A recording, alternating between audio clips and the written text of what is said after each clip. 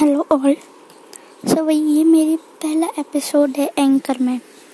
तो गाइस आज मैं अपनी फालतू पॉडकास्ट बताऊंगी और फालतू पॉडकास्ट में अपना रूटीन बताऊंगी, लॉकडाउन रूटीन।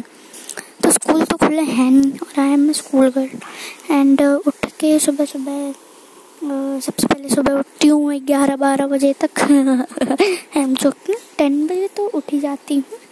एंड देन उठ के थोड़ा टहलती हूँ, देन ब्रश करती हूँ, देन नाश्ता करती हूँ, फिर थोड़ी देर बैठती हूँ, फिर नहाती हूँ, फिर वो सब करती हूँ, फिर खाना खाती हूँ, फिर शाम हो जाती है, छत पे जाती हूँ, चाय पीती हूँ एंड यही सब करते करते बहुत ज़्यादा टाइम निकल जाता है।